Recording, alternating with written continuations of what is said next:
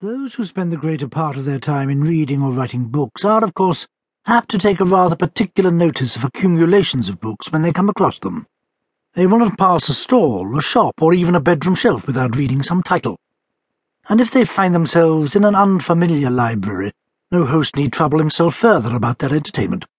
The putting of dispersed sets of volumes together, or the turning right way up of those which the dusting housemaid has left in an apoplectic condition, appeals to them as one of the lesser works of mercy.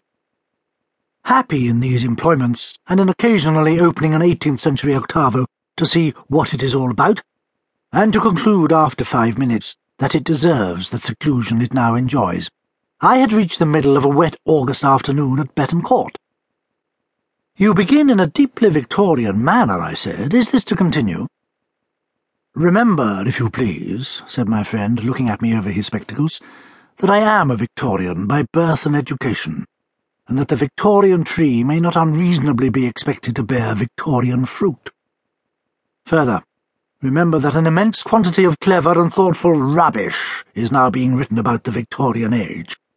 Now," he went on, laying his papers on his knee, "that article, The Stricken Years, in the Times Literary Supplement the other day. Able, of course it is able, but oh, my soul and body, do just hand it over here, will you? It's on the table by you." "I thought you were to read me something you had written," I said, without moving. "But of course—" "Yes, I know," he said. "Very well, then, I'll do that first. But I should like to show you afterwards what I mean. However—" And he lifted the sheets of paper and adjusted his spectacles. "At Betton Court, where generations back 2 country-house libraries had been fused together, and no descendant of either stock had ever faced the task of picking them over or getting rid of duplicates.